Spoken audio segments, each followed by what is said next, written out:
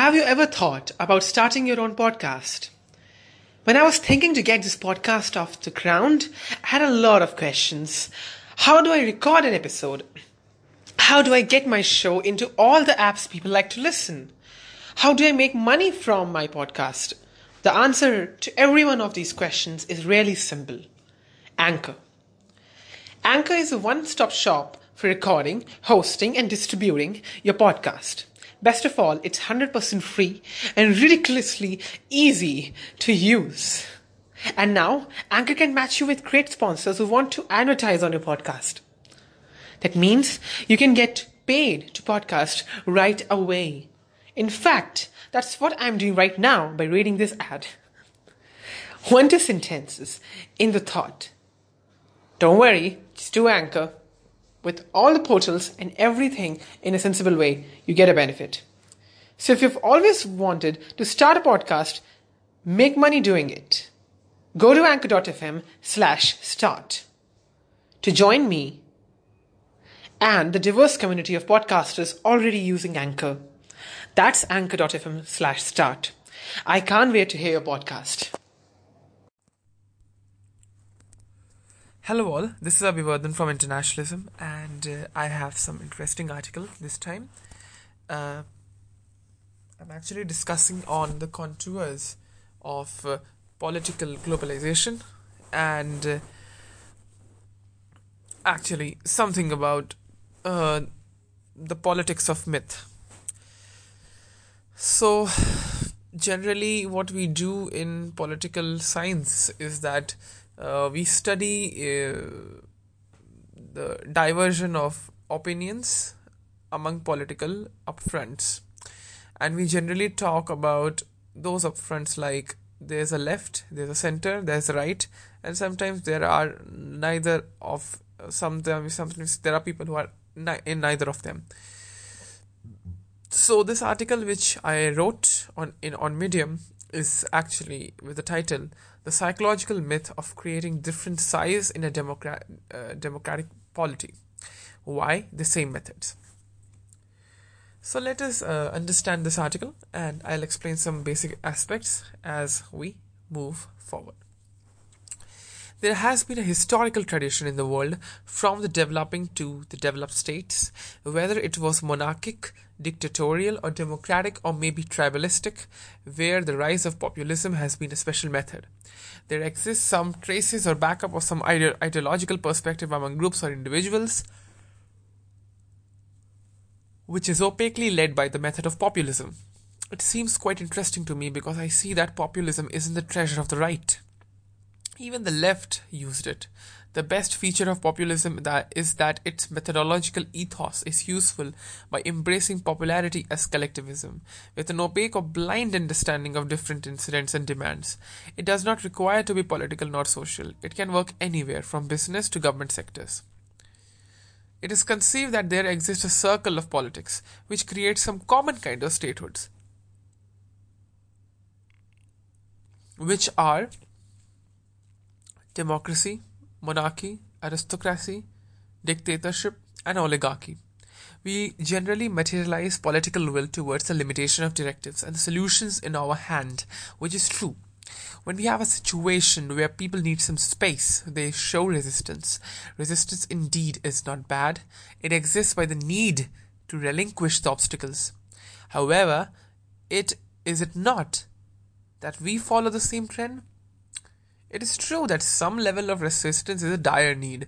However, I do not support the remnant systems which do not encourage democratically relevant dissents.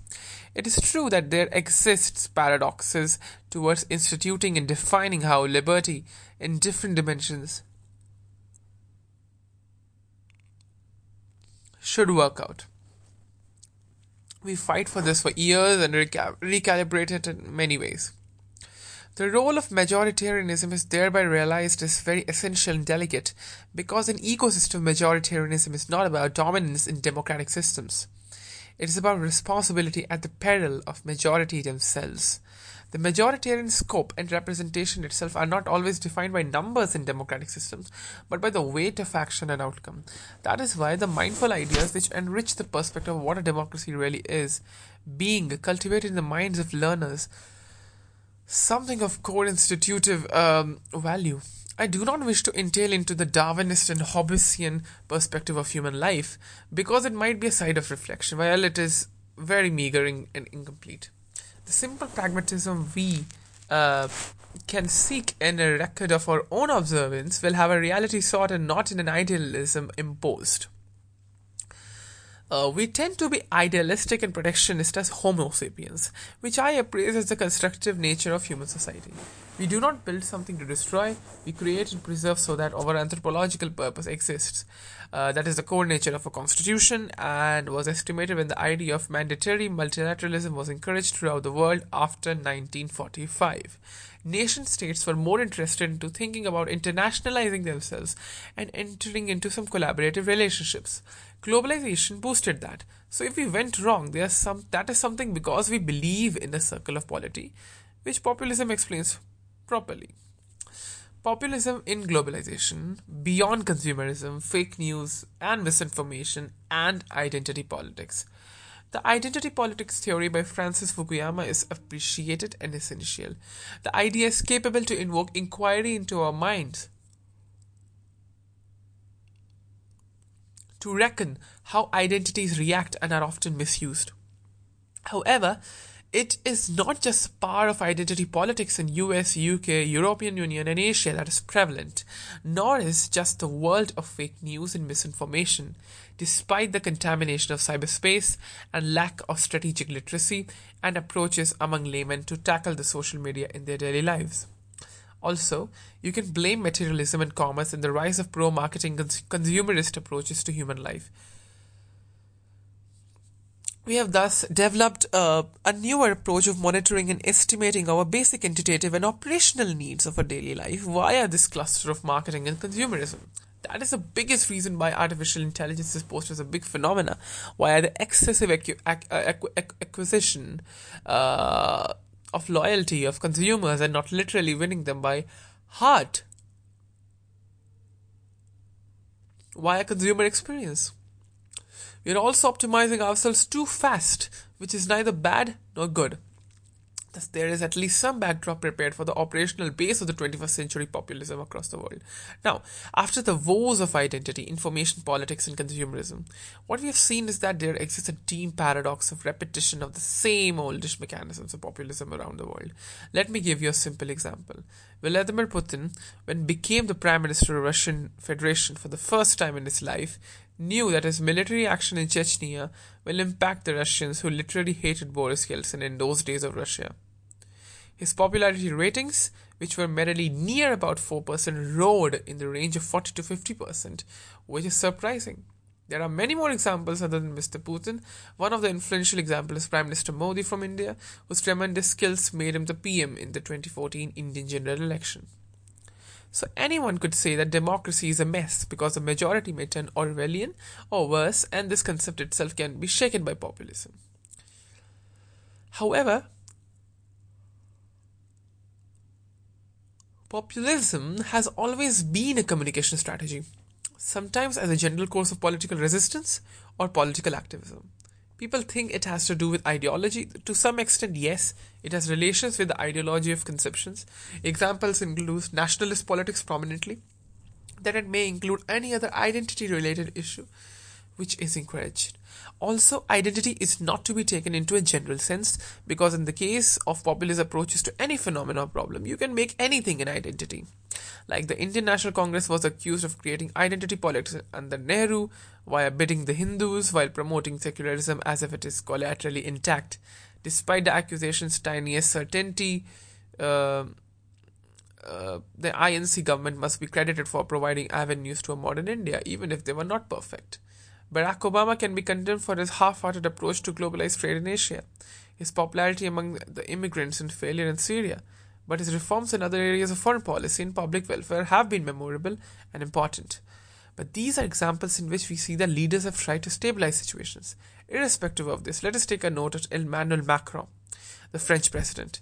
He is regarded as the liberal guardian of the European Union, who promotes free trade, encourages immigrants, and is an open person near to Justin Trudeau of Canada.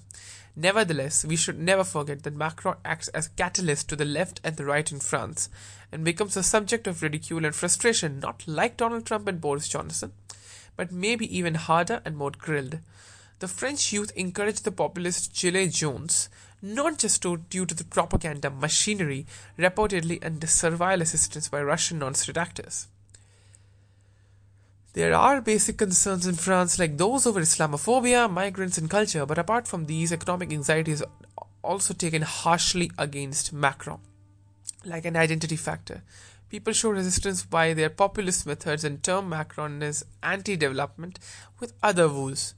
Justin Trudeau is suffering the wrath of populism, even if he did best to Canada, just because of his contradictory policies and falling into the politics of immigration and not adjusting a pragmatic perspective over climate change, despite his impressive achievements in Canada over environmental protection.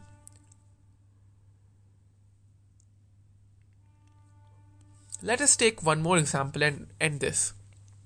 Theresa May, in a long career, has been a great politician, an outspoken Conservative Party leader, and a great aide to David Cameron. She was against Brexit and tried her best to get a proper deal with the EU. Still, little due to the web politics of Leave and Remain, due to Nigel Farage, Jeremy Smog, and Boris Johnson, and the inconsistent support of the Tories, she failed. We should not ignore her failures with respect to the deal she made, but populism garnered differently in the UK, a country of common sense where socialist and conservative parties discussed under the apprehension for the British people that things must have common sense. However, the inference from all of these examples is we create anything as an identity factor and use the communication ethos of populism to influence people. Still, the influence isn't viable unless the ideological backup is strong enough.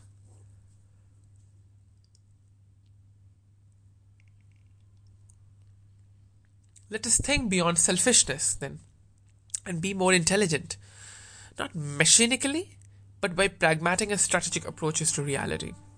It is okay to have emotions to show up. It is not wrong to talk about national interest and economic anxiety. It is justifiable to protest against corrupt regimes. However, at the same time, we must realize in consciousness that it is the essential nature of democracy to encourage opportunity to throw anything at any status quo. Thus, we are lucky to be democratic. Still, is it just the end of a story of democracy? I do not think so. We must not embrace machinic stamina within our ethos of capability mentally and physically. Instead, we must focus on being multi-potentialites and change the ethics of entrepreneurship, lifestyle, and employment.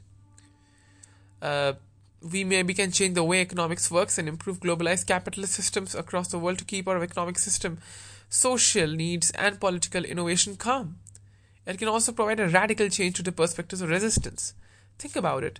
There can be innovative methods to resist, so this is not that we humans should be innovative in terms of everything or discussing politics to anything. Remember this, and it is possible that when we become obsessive towards materialism and not improve methods to create an ethical society, which encourages education and employment with the ethos to create multi-potentialites and give ourselves some calm and peaceful time and space to beautiful relativity of life, we can think of advancing and becoming the real progressive humans. Let us stop restricting ourselves to petty issues. There's still a lot to be achieved.